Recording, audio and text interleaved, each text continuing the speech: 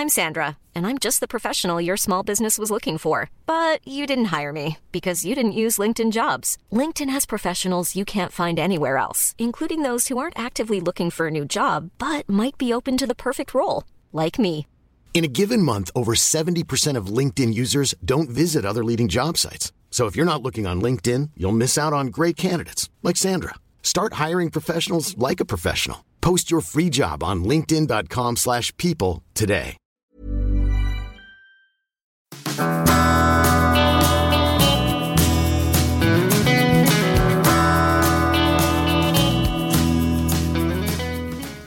Hello, and welcome to the Money Stepper Q&A podcast. Question 23. Do I pay capital gains tax if I don't pay income tax? This week's question comes from Joyce. She says, I am a non-taxpayer as I'm below the income tax thresholds, currently earning only around £5,000 a year. However, I need to sell my buy-to-let property, which I've never lived in. My profit would be approximately £100,000. What would my capital gains tax bill be? Well, thanks for your question, Joyce. We get quite a lot of questions about capital gains tax, and we've answered a few questions already on the podcast. Question 13, for instance, how do I minimise my capital gains tax? And we've also got a blog which you'll find in the show notes, moneystepper.com/question 23. There's an article in there on how to avoid capital gains tax if you don't need to pay it. It's not a tax evasion idea, it's just understanding all the reliefs that are available and making sure that you can prepare yourself appropriately in order to minimise your capital gains tax that will be due. However, both of these articles actually do assume that you're already paying income tax, so we need to address that part of your question, Joyce. Firstly, it's important to note, as I reference in the articles linked in the show notes, that you won't be able to benefit from PPR relief or letting relief because you never actually own the property as your primary residence. Sorry about that. So your taxable basis is fairly easy to work out. You have to take your profit, your £100,000. You need to less your annual exempt amount of £11,100. I followed up the question for Joyce. She's actually single, so she'd only have her own annual exemption amount of £11,100 to apply. So that leaves her with a taxable basis of £88,900. A couple of things to focus on to maybe bring that down a little bit. Don't forget your other costs. So you said your profit will be £100,000. So if that's just your selling price less your purchase price, you've got to remember that your other costs that you can include, which will actually reduce that profit, are any costs that are related to acquiring or selling the property. And that will include legal expenses, it would include estate agent fees and many other related costs. Additionally, these also include the costs of improving your property.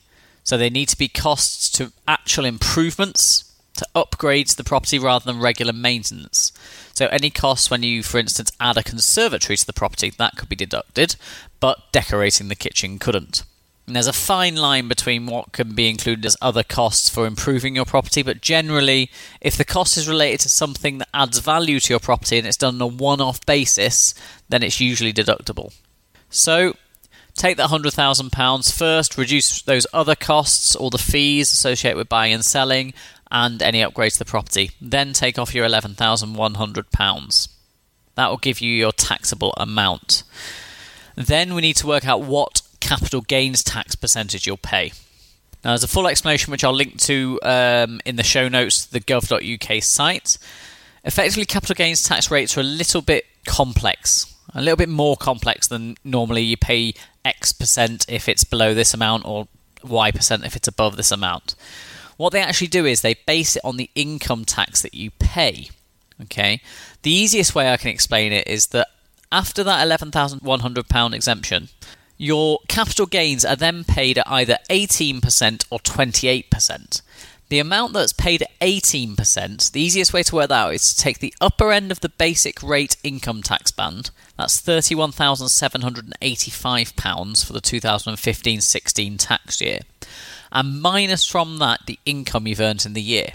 So you say you've earned £5,000 in the year, so your first £26,785 of your gain will be taxed at 18%. You'll then have whatever's left after that, so it might be $85,000 by the time you've taken in your other costs into account, So take your 85,000 less the 26,785 that you've just paid at 18%.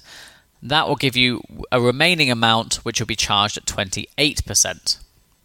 So to answer your question, Joyce, you need to work out your taxable basis first. Your taxable basis is your sales price less your purchase price, less other costs related to the purchase or sale, less other costs to improving the property. Then take off your annual exemption amount, and that will give you your taxable profit. For that taxable profit, you take £31,785 less your current income. That amount you pay at 18%, and anything remaining over that amount you pay at 28%. As ever, this is not personal or regulated financial advice, but it's rather to give you an understanding of the problem from the perspective of this podcast. We therefore recommend that you consult a regulated tax specialist for your specific circumstances. So, if anyone else has got any other questions on capital gains tax or any other questions on anything related to personal finance, you know the drill by now, moneystepper.com/submit a question. I look forward to hearing from you.